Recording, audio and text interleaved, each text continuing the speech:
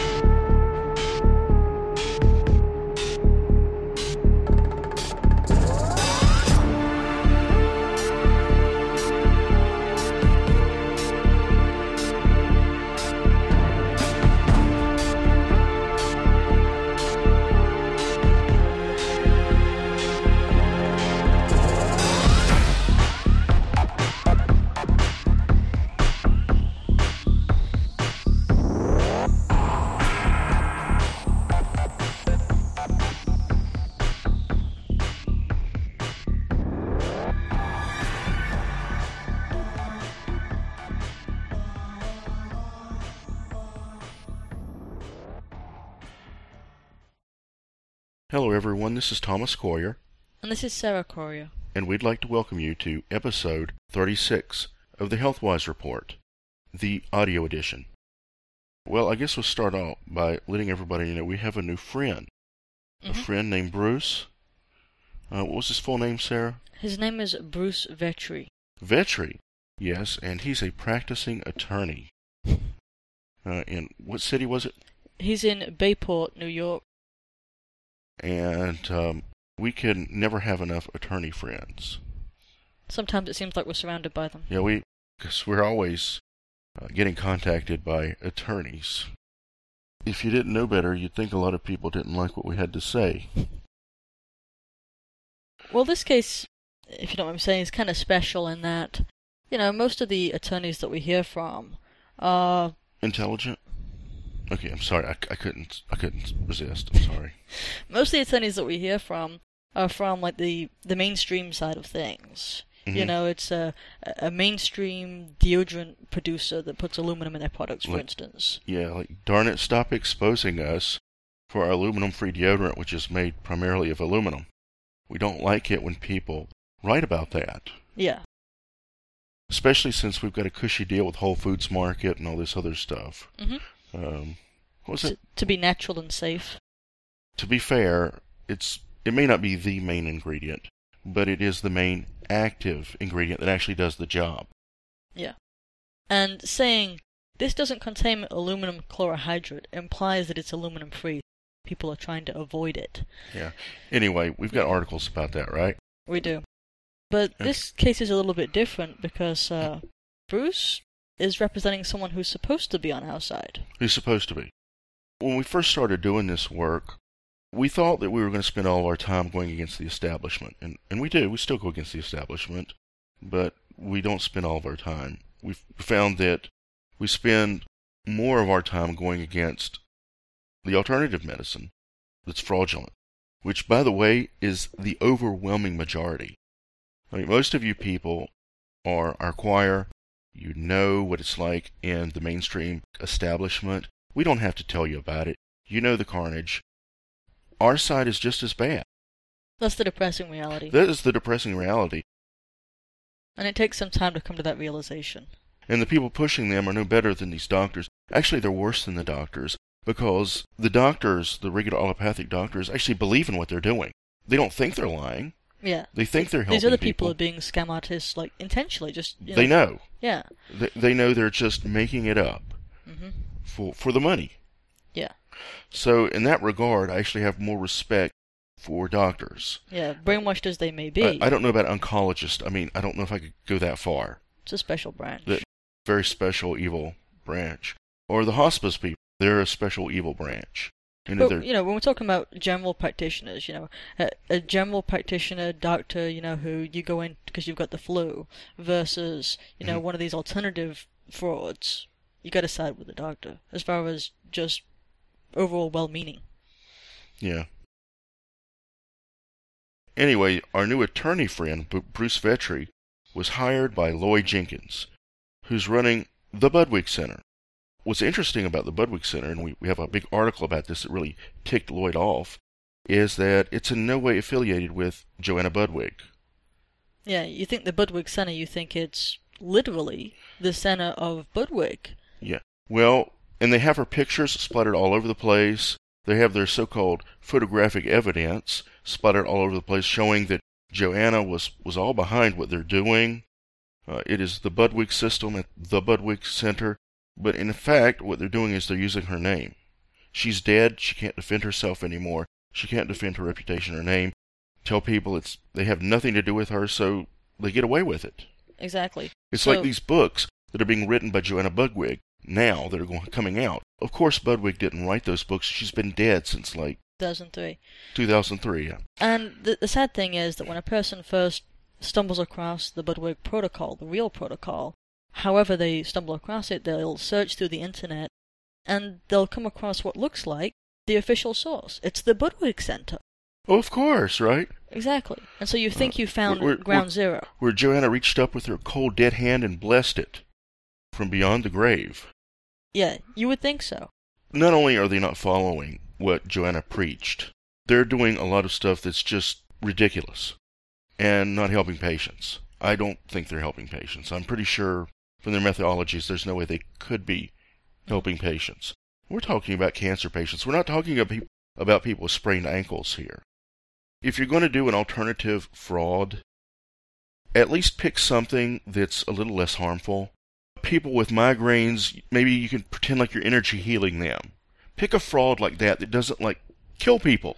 Well, when we write about frauds, we focus on the big ones. The worst of the worst. Yeah, I mean, we're not going to focus on some website that offers, oregano for the migraine, because it just doesn't really matter in the big picture. It doesn't hurt them that much. Eventually, the patients will catch on and find another alternative that actually is valid and works. But the big scheme of things, it doesn't really matter. But when you're talking, something like Cancer, yeah. It really matters. It really does. And that's why we went after them. Yeah. We wanted to publish it and let everyone know. So, we published this article, I think, 3 years ago or so, on the topic of the Budwig Center. No, that was the book, Sarah. It's been on the site, I think, longer than that.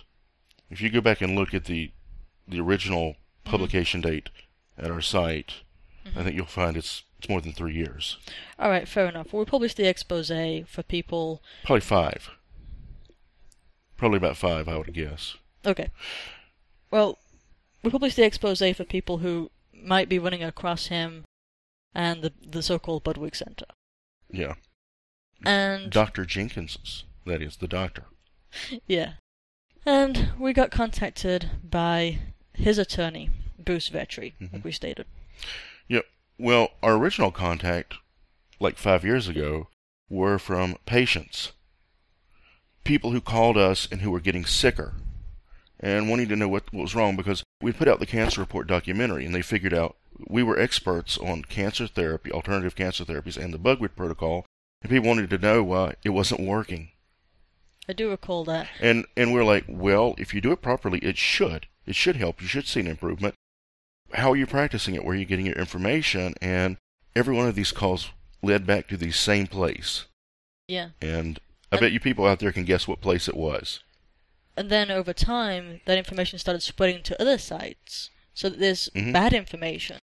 All this stuff about how you need to only eat low-fat products. Yeah. And various other variations that Joanna would have never in her... Yeah, using fish oil and other things like that. Fish oil, yeah. When she specifically told people never use fish oil. And for those of you who don't know the significance of Dr. Joanna Budwig, she's the one who came up with the whole omega-3 thing. She discovered the benefits of omega-3. So when you're in your supermarket and you see all these items that say with omega-3 or with flax or with this or that or the other thing that gives omega-3, it all comes from Dr. Budwig. Yeah. She was pivotal, even though she was maligned in her life because she was suppressed and censored. She saved, countless lives. Was nominated multiple times for the Nobel Prize in Medicine. She got the whole flax oil thing started that even doctors are telling people to do now, that to take flax or omega-3. At least omegas, yes. Or at least some type of omega oil. It all goes back to Joanna. So I just want everyone to know the significance of her. and how her name is being tainted. We got a call, we were on a call with Bruce Vetri, the attorney. And what he referred to us as, which was supposed to be derogatory, was unbelievable. He called us a watchdog. Yeah, that was like the worst thing he'd come up with. It's like, you people, you're a watchdog organization. And we were kind of stunned. There's this like long silence, like, almost like a, should we say thank you? Exactly. It's like, you know... That's like one of the most noble things. For someone who practices journalism or who is an author like us, being referred to as a watchdog, it's like the best compliment you can give. Exactly. It's true flattery. Yeah, precisely. So we're just kind of stunned, thinking... That could be horrible for him, like calling us whistleblowers. That's bad. Yeah, it's like, I can't even empathize with that kind of logic. That kind of, quote, ethics, unquote, where Yeah. you consider the enemy to be the whistleblowers, the watchdogs, and the journalists who are reporting to the people how they're being lied to or abused by this group or that group. Yeah. And I'm sure that there are lawyers everywhere who hold on to this, I don't know if you can call it a philosophy.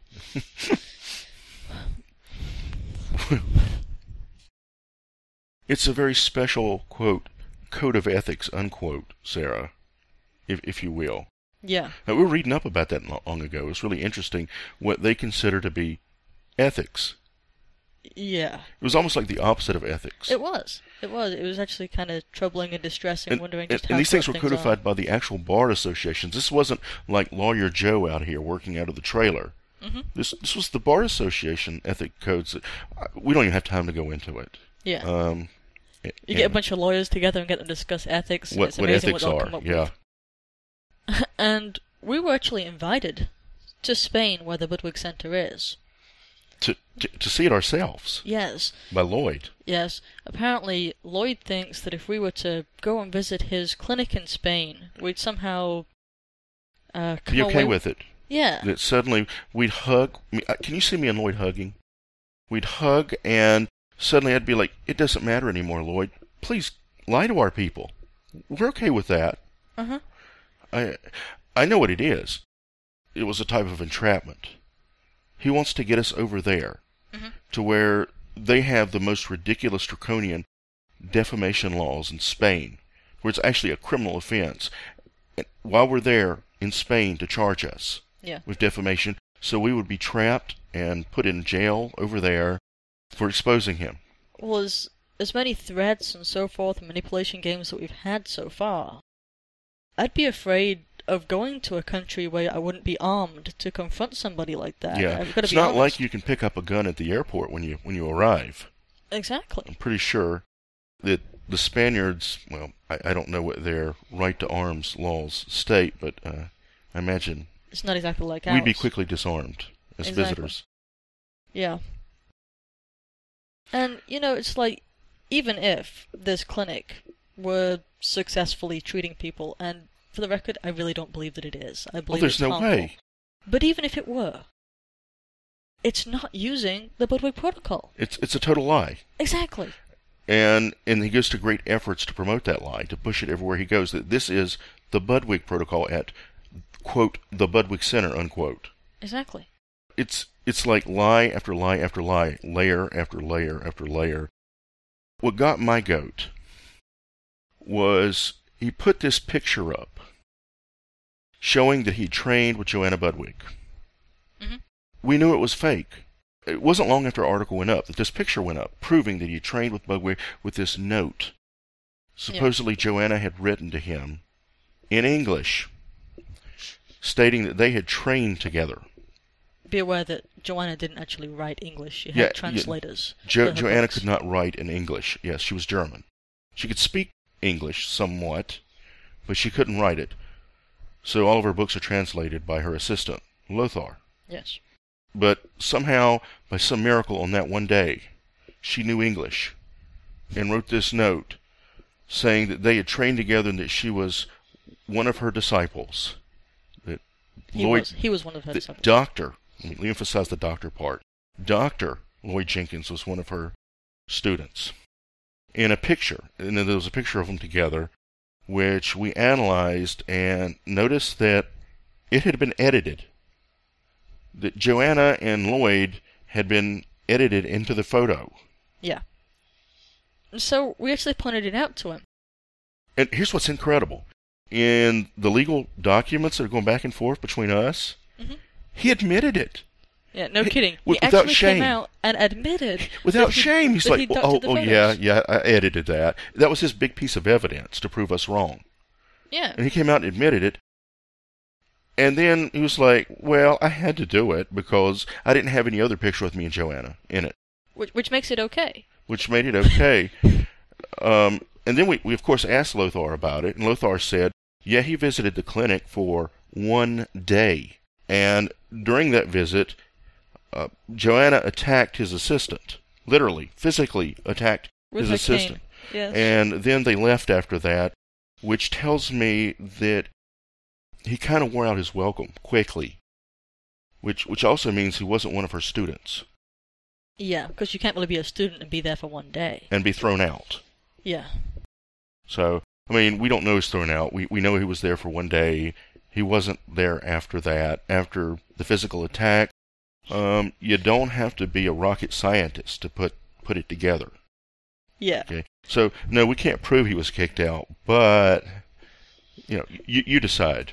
But, we've had other cases. The Jim Humble case springs to mind, where we've accused they're people... still harassing us.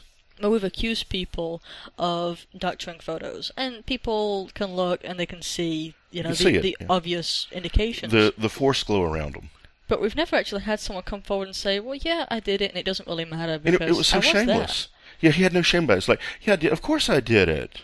And then he moved on to, lecturing us about morality and stuff. Lecturing us. Yeah, that's like lawyer ethics.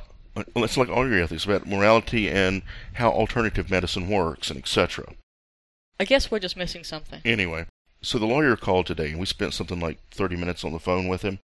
And in this phone call, Thomas mentioned, in response to our invitation to Spain, that we didn't really want to go to see somebody who was tampering with and doctoring evidence. We didn't really see that there wasn't would be much point in talking to someone who didn't care about the truth. Exactly. How is that going to be a productive use of our time? Uh-huh.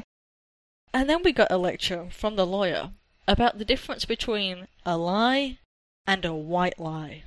Yeah. You see, when Dr. Jenkins lies, the doctor of the Budwig Center, that's a white lie. That makes it okay. Yeah. And by the way, let's just consider, this is a defamation. A defamation case. And a defamation, by definition, is a false statement. Yeah, it's a truth case. You can't, at least in this country, the United States, you can't defame, meaning slander or libel someone, if you're telling the truth. The truth is an absolute defense. That is part of our freedom of speech and freedom of the press. That if we print it and it's true, nobody can do anything about it. No one can stop the truth. That's the very basis of a good civilization. And so we're here, kind of defending a defamation case. Hasn't really started yet, but we're defending the threats of defamation. Uh-huh. And being told that there are lies and white lies. Okay. You just couldn't make it up. It is incredible. From a lawyer. Yes. A lawyer for a defamation case saying, well, it's all right for Lloyd to lie some. I mean, as long as they're white lies. I mean, and the more that I reflect upon this call, the more unbelievable it was. And the whole thing, it's a fraud case about him. Or defamation is calling him a fraud. While the lawyer's telling us, well, it's okay if he lies to people, because they're white lies. Yeah. And the lawyer got angrier as the call went on. At one point saying, the truth is all that matters. Yeah. No, he said, is the truth all that matters to you? That was it, yeah.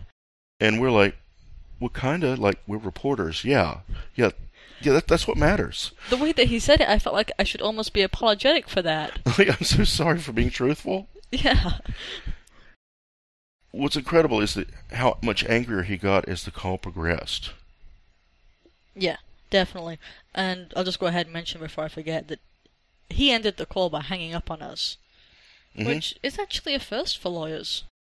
I've never had a lawyer hang up on me. There's also the statute of limitations thing that really ticked him off. We told them that the time is out. The statute of limitations has ran out, meaning we can't be touched anymore. Mm-hmm. The article is written in stone. Written in stone. It's been up too long for them to sue us over. Yeah. And that's a defense that we Americans have in all the states, because otherwise we would be under constant threat, terrorism in fact, over everything we've ever written in our entire lives. Yeah, it's what allows the press to do what it does. It wouldn't be able to function without these provisions. Like if you print something that somebody's going to sue you over, they have a certain amount of time to sue you in. That time frame, or at least attempt to. Yes. As members of the press, you don't have to keep records forever either. Like we've written our article, and if we just want to trash the archives, make some more room, move on, we can do that. We don't have to keep records about what our sources are, where we got our information anymore, because the statute of limitations is passed. Otherwise, we'd have to keep all of our records forever and be ready for a battle forever for every article we've written. Exactly. And, in news pieces, it makes a big difference because news changes. One person is charged one day, they're released the next day, and, keeping that information, for 10 years, isn't exactly practical. So, hence another reason why statute of limitations exists. Yeah. But Bruce, the lawyer that is, didn't want to argue about the legalities. Yeah, have you ever been talking to a lawyer who said, let's just not muddle and mess with those legalities. Let's talk about something else in your case. And, that was another, moment. Yeah. He's calling to threaten us legally, but let's not get bogged down in these legal issues. Yeah, the lawyer. What really angered him was when you asserted that we have the right to be inflammatory. Yeah, he brought up the inflammatory thing, that every day you're being inflammatory. Every day that article is up, you're being more inflammatory, day after day. And you can't do that. And we're like, well, yeah, we can inflame anyone we want. Again, that's freedom of speech, freedom of press. We don't have to be nice. We don't have to be friendly. We don't have to coddle anyone for any reason. People don't have the right to not be offended. That doesn't exist. Yeah, no, that is ridiculous. Yeah, as long as we're being honest. Actually, it is like that in some countries. Like in England, you said that somebody can sue for pretty much anything, if you're offended by what they've read. Yeah, and the burden of truth is in the wrong side. It's all messed up. It's all broken. It's why there was that big war way back, to set things right. Yeah, you like to bring that up too often.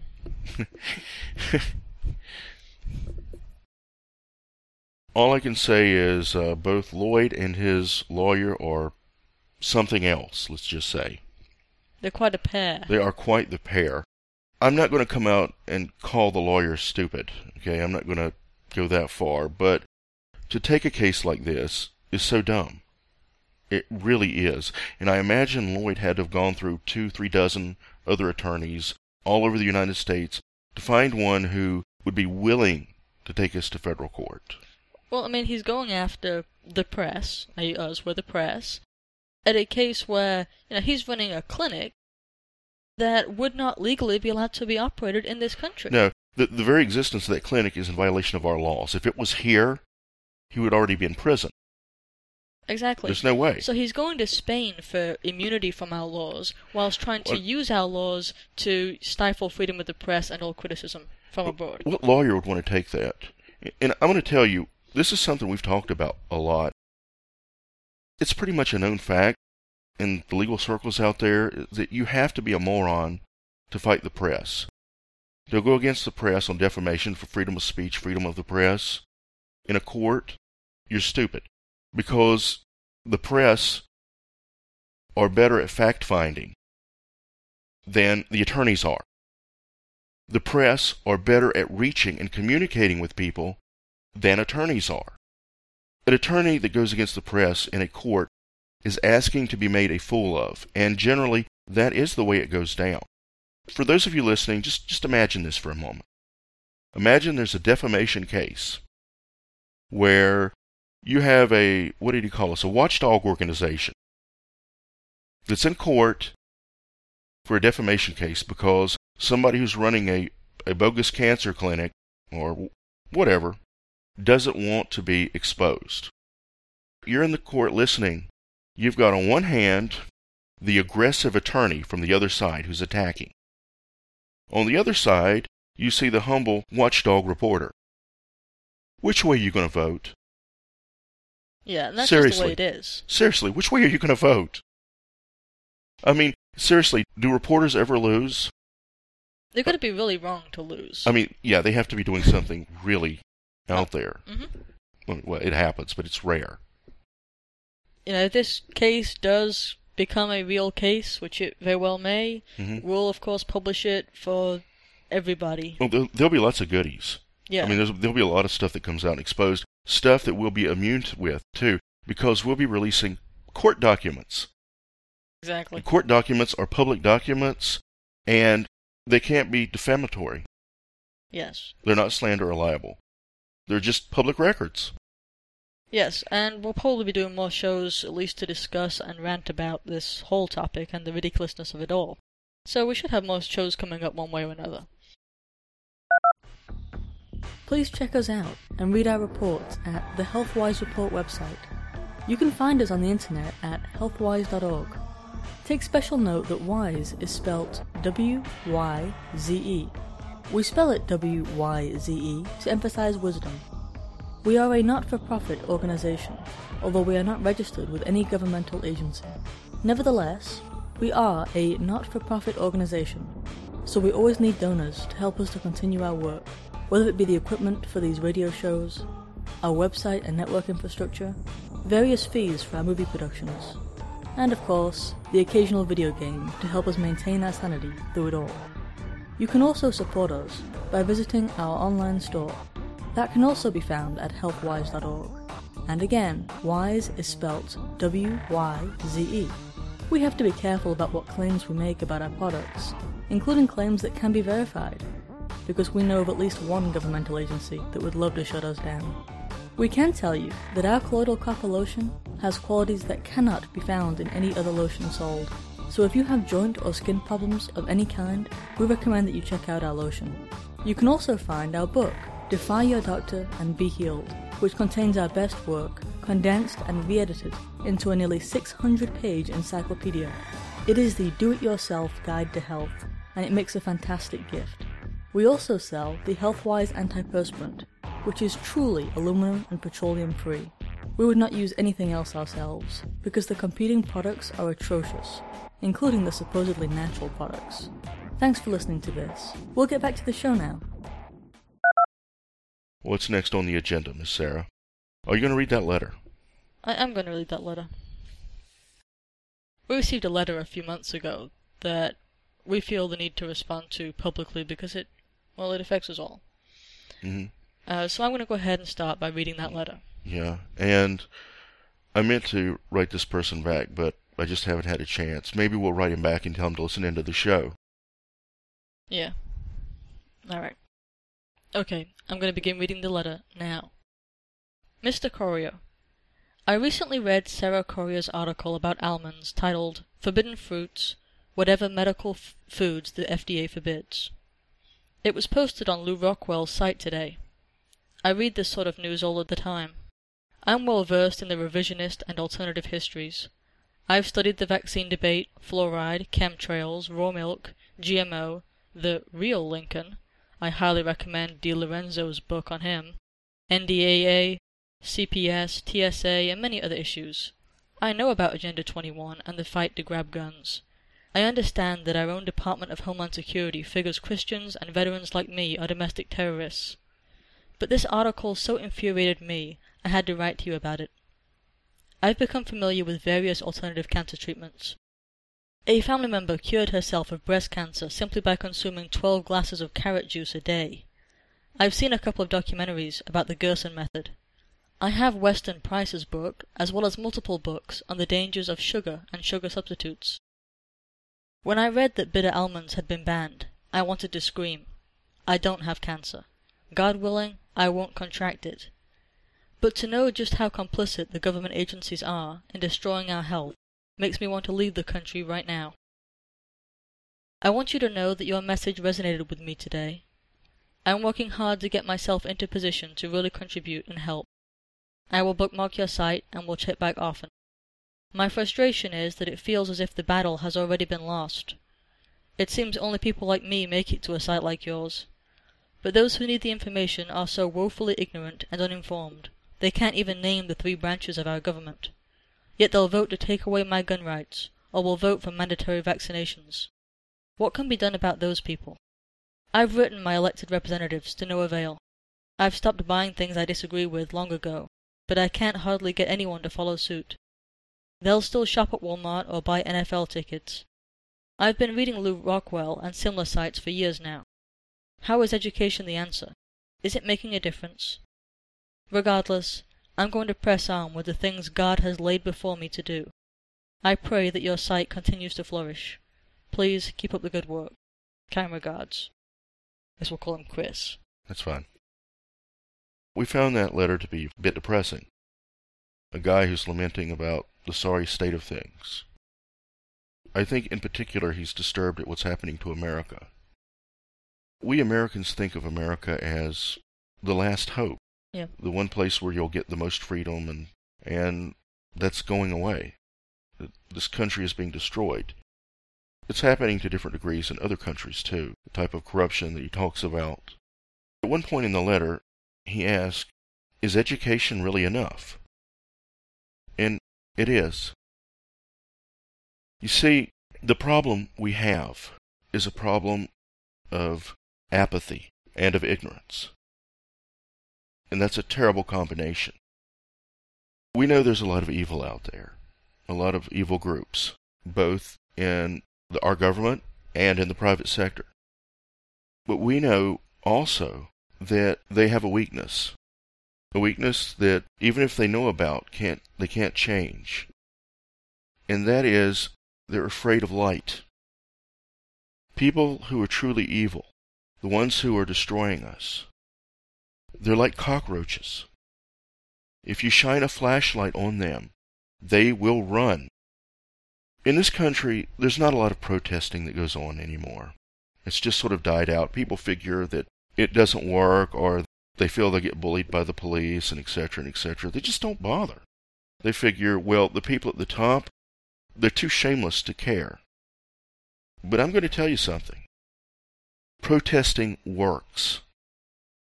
Because protesting shines a light on the guilty.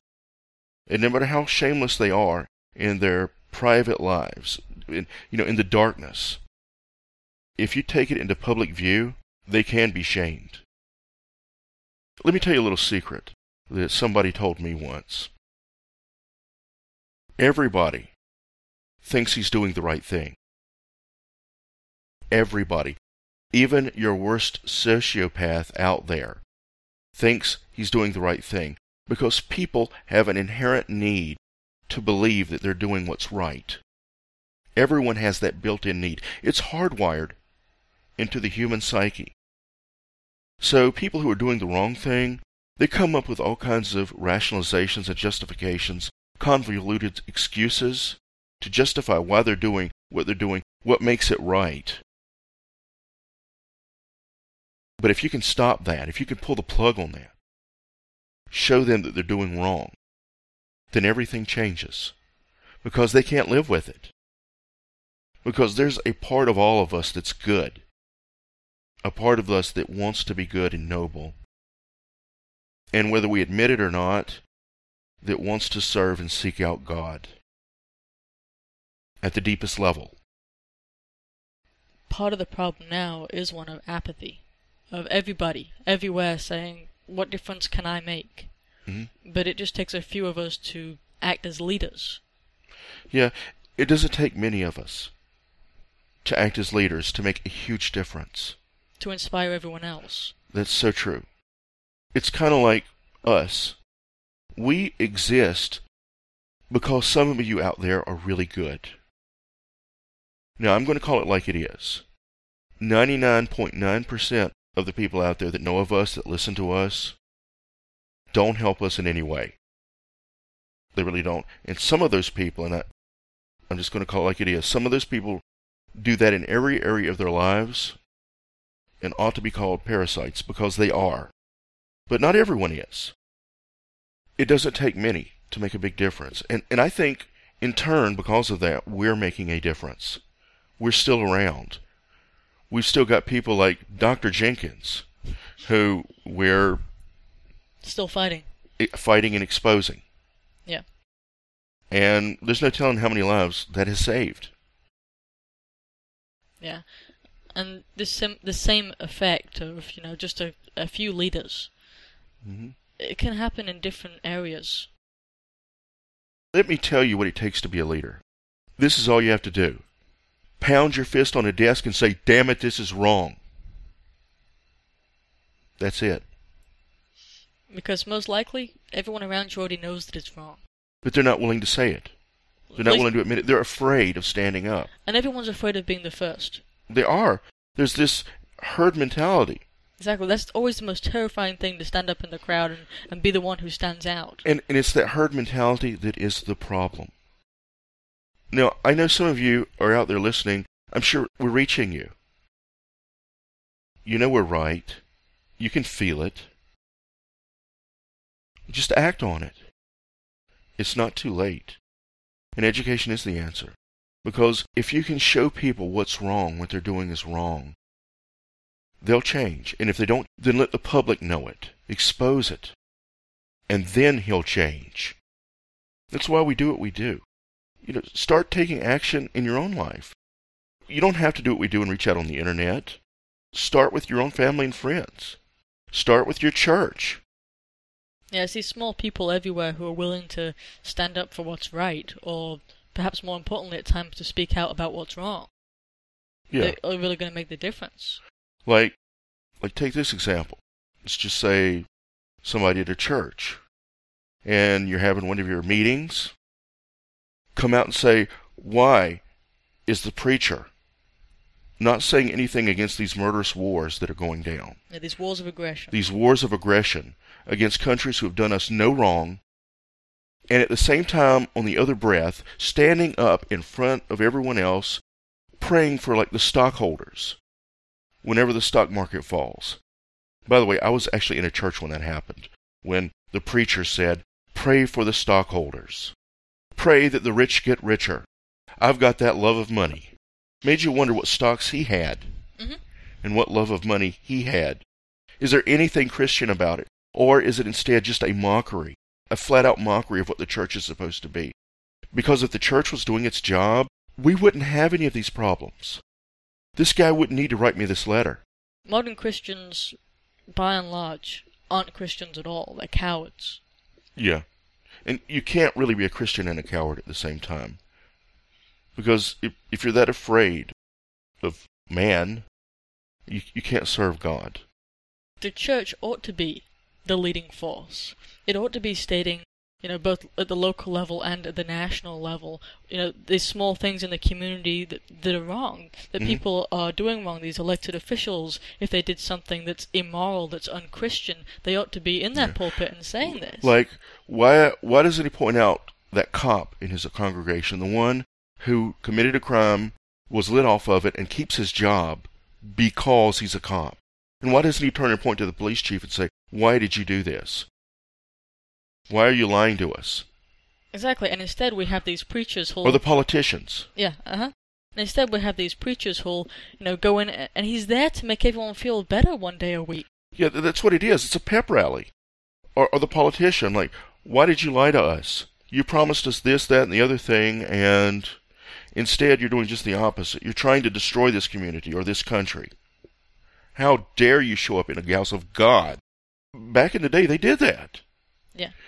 And because of it, there was a certain social responsibility. People were afraid that the preacher would point them out. Well, it's ironic that all these politicians, especially our major level politicians like our senators, go to church. Every one of them goes to church. And, yeah. And that their pastors just sit there and act like there's nothing wrong. Yeah, if I were the pastor, I'd be like, why did you vote for this war? Why?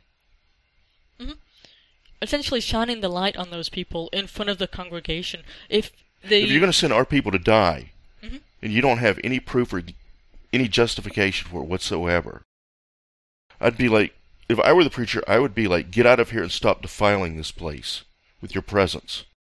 Yeah. Because it's an insult to us, and it's got to be an insult to God that you're even here. in his sanctuary. Part of the cowardly mentality, there's belief that it doesn't matter what a person does specifically. That, well, the person can go into church on a Sunday and everything's fine. He's clean, regardless of what he does the other 6 days a week. That what you do, Yeah. don't matter. It's what is sometimes called as a Sunday Christian. Yes, and that's become, dare I say it, the norm. Yeah, because of the this bogus and sacrilegious belief that faith alone will get you saved. Exactly. You don't have to be responsible for your actions. Mm-hmm. And that you won't be... Well, that's the whole thing about the Christ being the judge and there being a judgment. That's the whole point. You are responsible for your actions. Yeah, it's not just, do you believe that God exists? Yeah, the Bible says every action will be recorded. Mm-hmm. I think everybody knows that Martin Luther was the big voice behind the Protestant Reformation. Yeah, well, I was raised as a Protestant, and generally led to believe that he was something of a hero. The guy with guts who had the courage to stand up against the hypocrisy and corruption of the Catholic Church. And therefore all of these wonderful Protestant denominations sprung to life from him. Yes. Now I'm learning he's really not such a hero anymore. Yeah, I mean, before I go any further, the Catholic Church has done a lot of evil. I mean, throughout history, they've done a lot of evil things, and they were doing a lot that wasn't, shall we say, scripturally sound, at the time of Martin Luther. Mm-hmm. And it was a good thing that he pointed that out.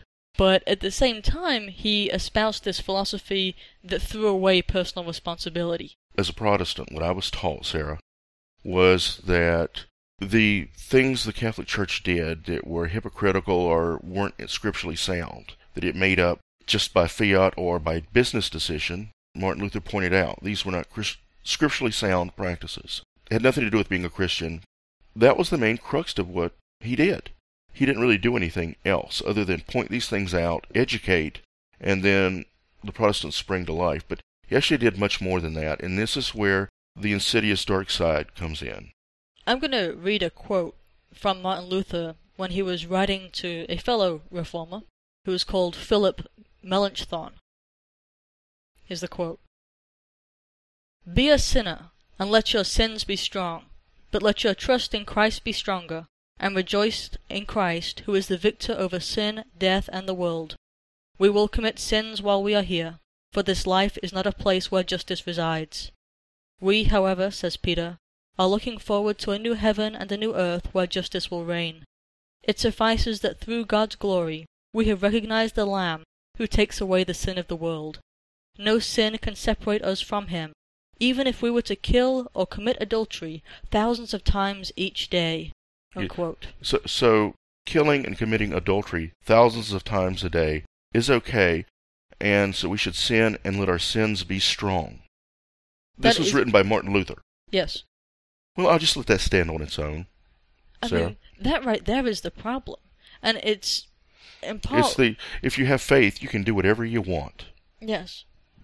That's where it all began, with Martin Luther. It wasn't actually spelled out in the Bible. Yeah. Actually, there was one that they used, a quote from the Bible. Well, there was one written by Paul that wasn't... Of course, Paul, the unapostle Paul. Yeah, but it was nowhere near as shall we say, direct as, "Be a sinner and let your sins be strong." Mm-hmm. But he did try to use it, and he did try to manipulate that quote, actually trying to edit it, didn't Martin Luther? Yes, he did. Paul, in Romans 3:28, for those who are following, said, "Therefore we conclude that a man is justified by faith without the deeds of the law." Martin Luther didn't think that was strong enough. It didn't support his particular view strongly. Well, didn't Christ say he didn't come to strike down the law, but to reaffirm it? But to redeem it. Okay, more or less. Yeah. Okay, we don't have to have an exact quote. But, of course, in James, it was actually spelled out that your works do matter. Mm-hmm. You know, it was like a direct contradiction to the work of Paul. But in any case, Martin Luther tried to add the word "alone" to this Romans quote. He tried to insert words into the Bible. To change the meaning. To twist it to his own opinion. His own agenda. Yeah, his agenda, exactly. Well, I can see why the Protestant Reformation was so popular, why it took off so well. When you tell people, hey, don't listen to them, it's okay. Do what you want. Have fun. That's an easy thing to market, isn't it? It is, and I think it is why Christians are so, well, they're not real Christians, but people who profess to be Christian are so hypocritical now. Yeah. They don't even know what it means to be a Christian. Their very churches lie to them about it. Yeah. That wasn't all that Martin Luther did. In the 16th century, he moved 7 books from the Old Testament into an appendix to bring the Old Testament in line with the Jewish Bible. The Jews had removed them because they weren't written in Hebrew, right? Exactly. And that's because, frankly, the Jews are racist. It wasn't written in Hebrew that made it inferior writings. Yes. I'm sorry, I just have to say, when I hear about the Jews talk about anti-Semitism, I just... Cringe? It's so cringe, it's so ridiculous, because they're like the most racist people on earth. Yeah. Anyway, the Jews had stripped these books for not being in Hebrew. Yeah. Which gave Luther license to do the same thing, he thought. He thought, yeah. At about 100 AD, at the Council of Jamnia, the Jews rejected these 7 books that they believed weren't written in Hebrew. Because in 1947, these books had been found and they were written in Hebrew, so now people are kind of wondering. But, that's something else. And then Martin Luther stuck them into an appendix so that they wouldn't be widely read. Yeah. It's important to consider that the Old Testament, which is actually what we're talking about here, is different now. It's missing these 7 books that were in the Bible at the time of the original apostles. Yeah, that was their Bible, the Old Testament Bible.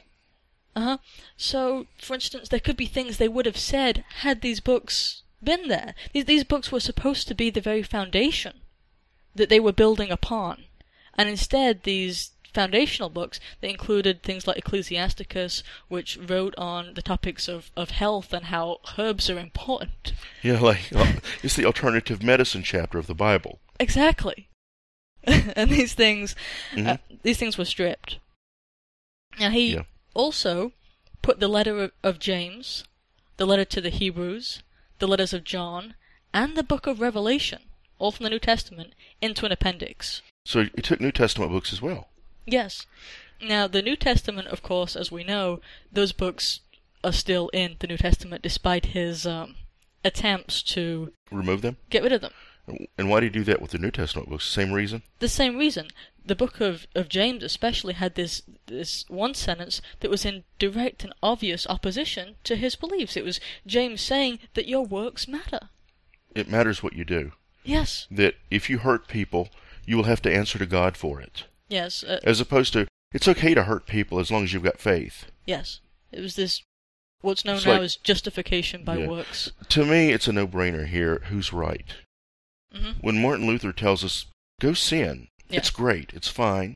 Commit adultery 1,000 times a day if you like. Or kill 1,000 times a day if you like. That's fine. Just have a little faith. To me, it's clear he's not serving the right side. Yeah. At that point, it sounds like he's serving the other side. Yeah, although surely if you have real faith, faith in the God of the Bible, then you will act in a Christian way. You would think. I mean, you can't... But there's this disconnect now. Yes. They're training people, brainwashing people, that the two aren't connected. Yes. That you can do what you want and have salvation by just having faith. On cue, when the right time comes, say, I believe, and boom, you have a clear conscience and a clear record. Yeah. And I don't think it's going to work out that way for people. Yeah. I think there are a lot of people, and almost all of the preachers out there now, are going to burn for it. Yeah. I mean, he tried to kick out Revelation for the same reason, because here's Revelation... Well, Revelation described the church as the whore of Babylon. Yeah, exactly. Anyway. But here's Revelation 14:12, quote, "This calls for patient endurance on the part of the people of God, who keep his commands and remain faithful to Jesus." Keep his commands. Keep his commands. It's pretty clear. And that's what he didn't like. And at no point did the Christ say, hey, don't listen to that guy. Just praise me and have faith in me. Yeah. And ignore what he wants. Just ignore everything that I said on the Sermon on the Mount about, helping the hungry and Yeah, you don't need to do any of that stuff. It's unbelievable. Just at the right moment, all you have to do is say, "I'm with you, bro," and you're clear. We'll let you in. Yeah. Now, the version of the Bible in use at the time of the Christ was called the Septuagint, and that continues to be the Old Testament of the Catholics. Now, the extra books were present in the King James Bible for 274 years. It stopped in 1885. Meaning that really the King James Bible that you may have now isn't the real King James. Exactly. You think it is. And what's so sad is we hear religious people communicate with us sometimes to tell us, well, I've got the best, most valid, accurate version because it's the King James, and I'm sorry to say it's not.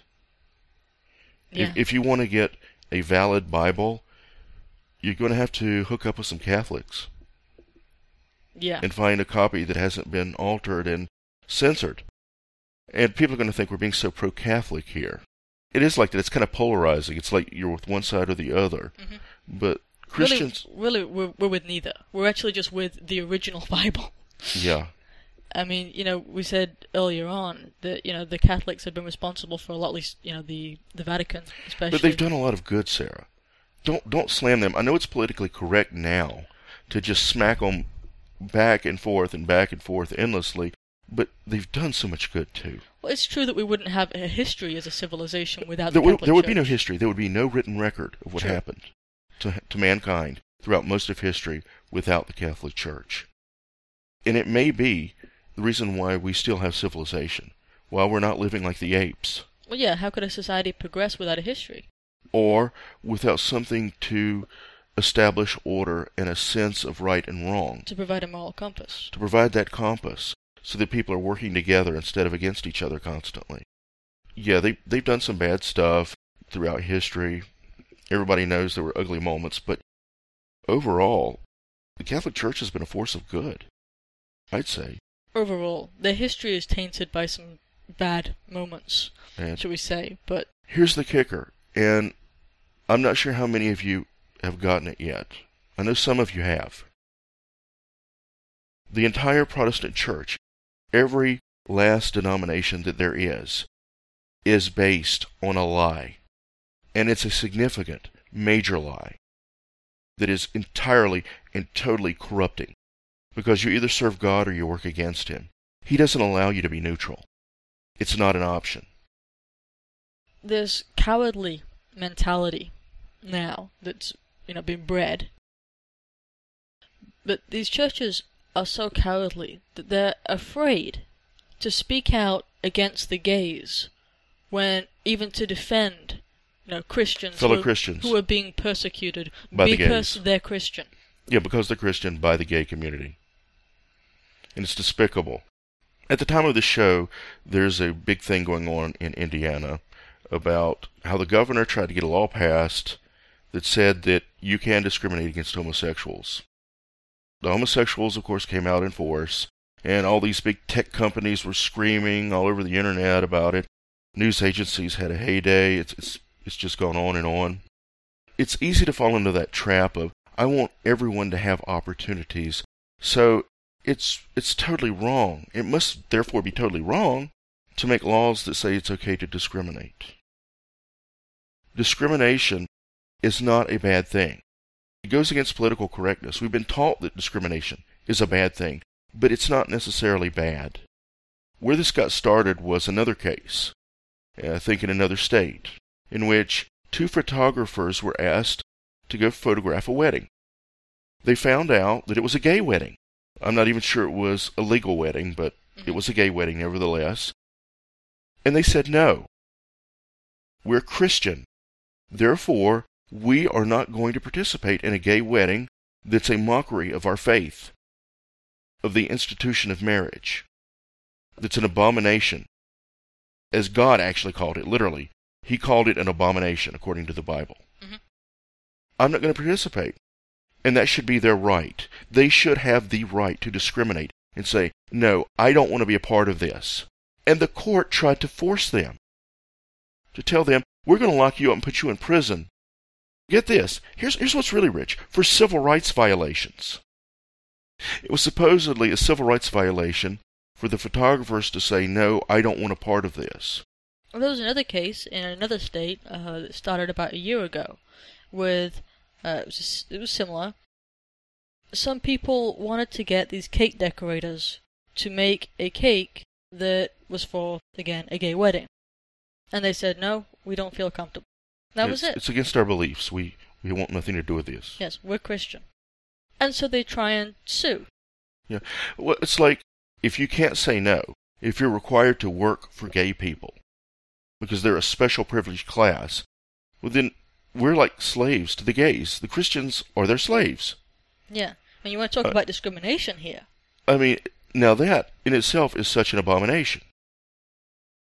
I'm not going to work for a gay person, especially not because he's gay, because he has some kind of special gay privilege to hold over me. That's not happening. And we shouldn't let it happen.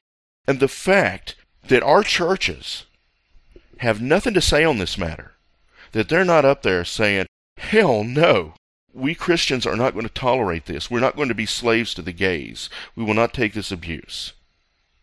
Our people won't be persecuted. Our people will not be persecuted. Mm-hmm. We will not allow ourselves or our faith to be made into a mockery.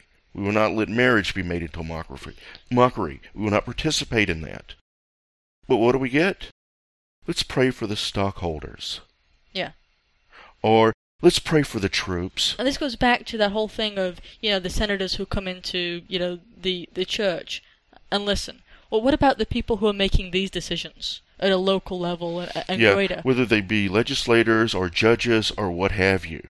I guarantee you they all go to churches. They do. And is anything said? No. And a decent pastor ought to be, screaming from the pulpit. And let me tell you what's happening. The pastors are thinking, I can rub elbows with this high-powered guy, so I'm not going to blow it. I've got to keep my money in power. Yeah. I mean, look at the opportunities here.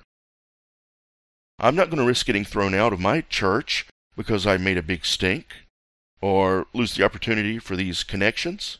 And it's utterly disgusting. Like, talk about selling your soul. It is. It's disgusting. Mm-hmm. Now, if you remember, it was actually the gays who first turned against us at Earth Fair. They were probably the first group that ever targeted us. Yeah. And boy, were they vicious.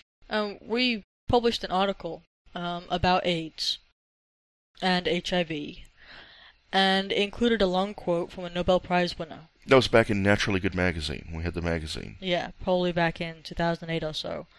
And this long quote discussed how the gay lifestyle is unhealthy. Is unhealthy, with the multiple partners and the drug use and everything else. And that even without AIDS, anything like AIDS or HIV, a gay person will have a constantly declining immune system. Yeah, he'll have a myriad of health problems. That one way or another he will acquire an immune deficiency, one way or another, even if it's not AIDS. I mean, it's just the natural progression of that lifestyle, the sort of type of drugs they use, and the type of partying they do, their whole lifestyle, the nasty sex acts that they have, and so forth. It will result in immune depression. Total immune destruction. I mean, it's a scientific fact, and this guy won the Nobel Prize when it wasn't such a politically incorrect thing to say. Yeah, he actually won the Nobel Prize, so we weren't just pulling out something tangible here. This was mainstream, and peer-reviewed and accepted by the establishment. And yet, when they saw that, they went crazy. Mm-hmm. And we weren't cursing the gays. We weren't damning them, demeaning them. We were just saying there is a cause and effect relationship here. With or without AIDS, you ultimately end up with the same sort of thing. You could say that we were warning them. We were warning them. We were also warning them about the AIDS drugs. Yeah, we had a long and thing. And the AIDS industry is a scam, a deadly, murderous scam. Yeah, talking about how these HIV drugs were chemotherapy drugs. They were former chemotherapy drugs that were too dangerous to be given to cancer patients because they always died. Yeah. So they gave them to the gay population. They started dying like crazy, and voila, that AIDS is just terrible. Look what it's doing. No, it wasn't the AIDS. No, it wasn't the AIDS that was wiping out the gay treatments. Population. Mm-hmm. And so we had this long article that was explaining this. Yeah, we didn't have like I guess what you could call the queer genocide. Until AIDS got mainstreamed in the news, the panic hit, and then they started treating them. AZT and so forth. Then suddenly the genocide happened. Yeah. or you got diagnosed with AIDS, and suddenly your chances of survival, at least I remember this back in the 80s, was like 10%. Yeah. And, of course, it didn't happen until you were diagnosed with AIDS. Because being diagnosed with it means that's when the treatment begins. Yeah. They haven't even proven a relationship between HIV and AIDS yet. Yeah. There's been no proof. A lot of us are carrying HIV. It's a normal little virus that runs pretty rampant through the population, just like herpes does. Most of us also have herpes and don't know about it. These viruses that travel throughout the population, and in healthy people, relatively healthy people, they never show up. They're benign. There's no symptoms. There's no real impact. Just that when you're tested, it shows up. Mm-hmm. But then it gets really bad when you get the treatment. Yeah, yeah. Actually, we're getting off way on a tangent about AIDS here, though. I don't think we meant to do that. I do want to state that the gay mentality is something of a pathology. I mean... It's a mental illness. Yeah. It has always been a mental illness. Well, Freud originally pointed out that homosexuality is inseparable from paranoia. That, to the homosexual, it's always him against the world. Against the world, with the exception of other gays. Exactly. And we see that now. I mean, in Freud's time, there weren't many, out homosexuals, shall we say. Now, there are entire organizations, and it's like this cult-like group. Yeah. Well, it was Freud, and you got to give credit where credit's due. He got some things right. He was the first to recognize that homosexuality and extreme paranoia are closely linked. If you find a homosexual, you'll find someone who's very paranoid. Yeah. And militant, even, to the point of being militant. And they are. Yeah, you definitely see that now. Homosexuality only really stopped being recognized as a mental illness as a result of their militant actions. They terrorized the American Psychiatric Association, didn't they? Yeah, the first attack by homosexual activists against the APA, the American Psychiatric Association, was in 1970 when it held its convention in San Francisco. Mm-hmm. They started to disrupt the conference, interrupting speakers, shouting down, ridiculing psychiatrists.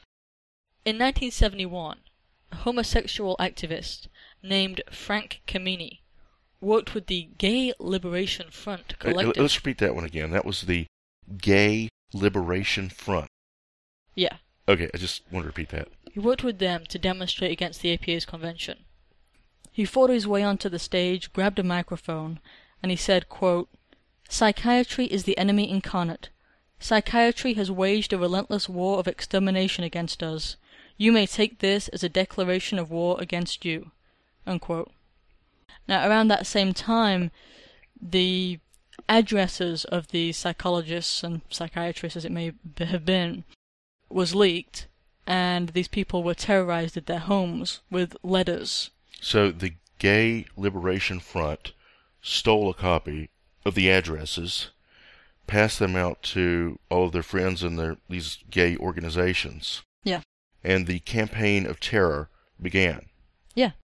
Where they would show up at their houses or send them stuff or call them. Yeah, there were explicit threats from so-called gay rights groups. Gay rights groups, yeah. Mm-hmm. And what did these threats entail, Sarah? What was the point? The point was to remove homosexuality from the DSM, which is, for those of you who don't know, the main diagnostic manual that determines whether something is a mental illness or not. So they wanted homosexuality to be declassified as a mental illness and reclassified as a normal, healthy, functional behavior. Yes. And this was going to be determined by vote. It wasn't even by a reevaluation of current evidence. There's no science involved. There was no new evidence. No new evidence, no research, nothing. It's like, okay, guys, let's take a vote on this. Yeah. Do I want to be harassed and threatened at my house by 3,000 gay guys? Yeah. And, of course, most shrinks were like, no, I really don't want that. Yeah. 4 years after the vote that said it's not a mental illness anymore, in 1977, 10,000 members of the American Psychiatric Association were surveyed at random by the Medical Aspects of Human Sexuality journal, and their names were held anonymously. So, 4 years later, 69% said that they believed homosexuality is usually a pathological adaptation, as opposed to a normal variation. So homosexuality, but 69% of them said was pathological. Yes. That's bad, right, Sarah? That's bad. Okay. Only 18% disagreed, 13% were uncertain. I imagine Go ahead. I imagine a large part of that 13% were people who were afraid that this was just a trick, that this was the Liberation Front once again, weeding out the troublesome shrinks. Wouldn't you be if you'd received all these different threats from the gays only 4 years earlier, now you get this anonymous survey? Actually, if it were me, I wouldn't be swayed. Okay, but I believe in having a backbone and ethics, and I mean, let's face it, your average shrink is not a good person. Agreed. If we consider this decision was made on the basis of a vote, yet when they get anonymity, they still believe, 4 years later, 70% of them still believe it's firmly pathological. That it's pathological. It is a mental illness. I mean, it fits the very criteria of what a mental illness is. It's something that interferes with your ability to function well with other people and society as a whole. Exactly. And it does. And there are other indications of pathology other than them being gay. It's not just that. I mean, the same survey... Like the paranoia. Yeah, exactly. The same survey, 73% said that homosexuals are generally less happy than heterosexuals. Of course they are. 60% said they're less capable of mature, loving relationships. Now... That's like you're defining what a mental illness is at that point. Exactly. You're unhappy, you're unable to properly relate to other people, you're unable to have loving relationships. That is mental illness. The very definition of mental illness. I mean, if you were to put down, what's the criteria of a mental illness? That would be... That's it. Yeah. Exactly. A total of 70% said that homosexuals' problems have more to do with their own inner conflicts than with stigmatization by society at large. So their disorders, their secondary problems, are resulting from their other mental illness, not because society's just too mean to them. Yeah. They're just being too discriminated against. Yes. And they've known that from the very beginning. There's not one study, piece of work, anything that demonstrates in any way that homosexuality is a normal, beneficial, desirable state of being. Well, nothing can really be normal or healthy if, when practiced by everyone, would lead to the extermination of our species. Yeah, that could be bad. I mean, if you want to define something that's not healthy, it's something that if everyone did it's like the very definition of unhealthy, isn't it? Exactly. That the human race dies. The entire race. Yeah, I mean, to look at it into perspective. Yeah. Former APA president Dr. Nicholas Cummings said that political correctness and homosexual ideology rule the organization. And that's the former president of the APA. The American Psychiatric Association. Yeah. So this is the former president, and of course now the APA officially claims that homosexuality cannot be cured. No, it's incurable because it's a natural, normal behavior pattern. Right. That can be tracked down and connected towards different childhoods. I mean, towards traumatic childhoods, which lead to further dysfunctions in adulthood, which, of course, proves it's perfectly normal and healthy. So there's a lot of intellectual acrobatics to avoid just coming out and being honest on the subject at this point. Yeah. And it's been that way since the 70s. Mm-hmm. When the Christian church is so afraid, just like these shrinks are, that it's unwilling to stand up for its own people, to defend the Christians out there, then we have a real problem. Yeah. And if you think things are bad now, they're going to get a lot worse if this continues. Because we're talking about the very fabric of our society here. More than some people realize, because you have a Christian society, but a Christian society is the only way that a healthy civilization can exist. Exactly. I mean, you look at around the world. When you look at civilized society, you see the influence of Christianity. Yeah, and you look at communism and you see the absence of Christianity. And what those nations become. What we're actually becoming. Yeah. Kind of reminds me of the whole 1% thing. Mm-hmm. Which was another topic I thought about bringing up. And maybe I should just bring it up briefly, because there's no telling when we'll get to another show, especially with the whole lawsuit thing coming up. A lot of people resent the wealthy. They consider capitalism a problem as communism sort of infiltrates our society, and they figure that the top 1% must be the worst because they're the richest. I heard one person not long ago who was talking to us say that there was a lot of complaints at a factory because the executives, they had it so good. They had their membership to the country club and their big buffet dinners, their outings, big vacations, nice houses, and it wasn't as good for the workers. Mm-hmm. Well, that's not anything immoral. The love of money may be the root of all evil, but just possessing it isn't. Mm-hmm. And if you've earned that, then you should enjoy the fruits of your labor. There's a reason why some people are in management, because they're the better leaders.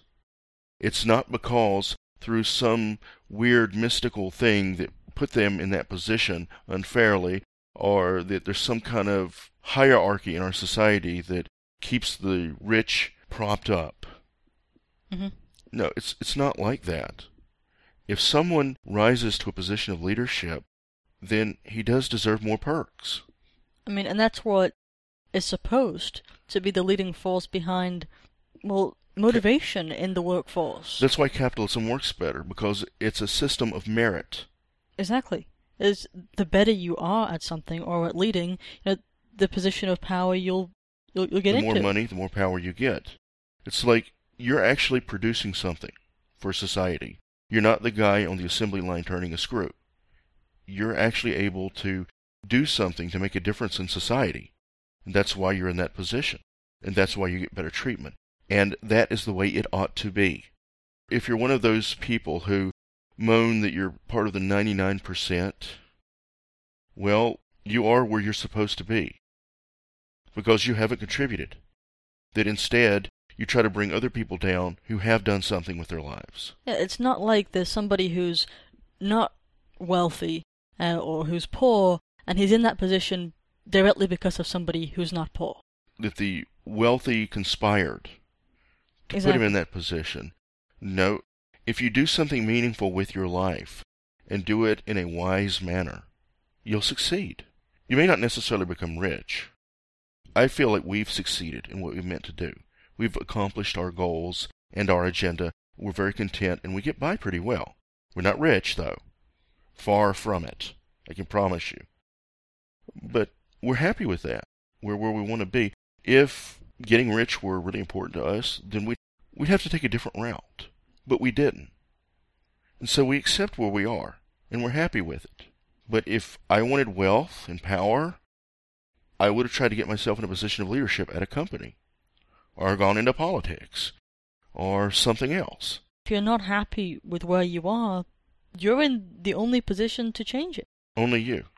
And it's not because there's a 1% that's plotting against you.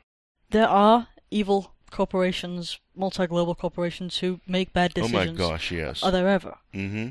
But they're not responsible for everything, and nobody is bad just because he happens to be in a better situation than you. And so I find it disgusting, this trend that's going on in society, the whole 99% thing, where a large portion of the population feels that it's entitled. It should share in the wealth. It's just entitled to, without doing anything productive, meaningful, without leading. That is the very basis of communism. The idea that we can just equalize and everybody will be happy. It doesn't work that way. It's everybody ends up poor and powerless. Yeah. And it always starts in, what will be communist countries with this whole class warfare and this division. Mm-hmm. What we're now calling 99% and the 1%, but have been called different things throughout the ages. But it always starts that way. That's exactly how it happened in Russia. Yeah. Before the Soviets took over, they said, look what the Tsar is doing. He's so rich, he must be keeping us down. Let's just wipe out his whole family and all their friends and all the businesses, and then we can just be happy and rich together. It led to the biggest campaign of mass murder the world has ever known. What happened there makes what happened in Nazi Germany look like nothing. Yeah. Didn't Stalin kill like 2 million in 1 year? Yeah. Like that was his record. In 1 year, he got 2 million. And that's a big number. If you look at the deaths from communism around the world, it's incredible, the toll. And it is. It's the single most evil force the world has ever known. Yes. It really is. They go after the rich, the intellectuals, and then they go after the Christians. Yeah. Then it's home run. It's home free once they accomplish those goals. Because when they do, there's nothing left. There's no infrastructure, and there's no body of character to say no. They destroy everything, all the principles of hope first, when you really think about it. That's exactly what they do.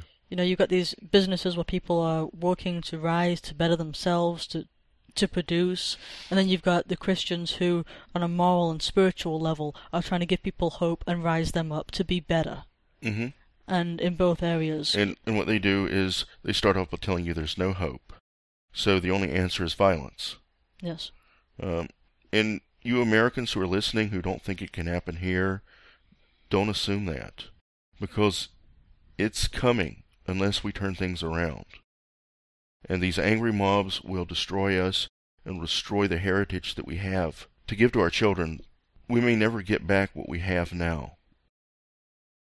Well, one common factor with communism and the whole 99% versus 1% thing, which is the genesis of communism here, is this ideology of irresponsibility.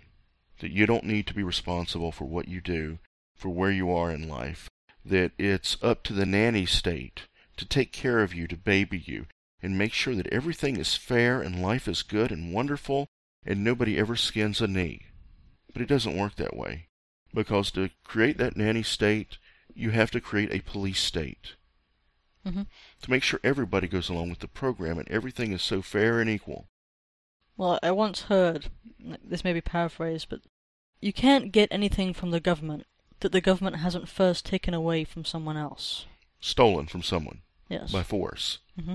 When you think about it, that's why we pay our taxes, because they'll show up with guns if we don't. Yeah. For any of you out there that have been pulled into this whole 99% thing, or as some people call it, the 1% thing, you really need to rethink it. What you're believing in is wrong. And the answer to our problems is for us to take responsibility. All of us. And, of course, to help thy neighbor out. Of course. When applicable. Yeah. We're not speaking out against charity here. Oh, no. No true charity. But true charity is voluntary. Exactly. And it should be. Well, I guess we've probably said enough, Sarah. Yeah, I guess we should wrap it up about now. This is Thomas Coyer signing out. And this is Sarah Coyer. Goodbye, everyone. Bye-bye. Toodaloo.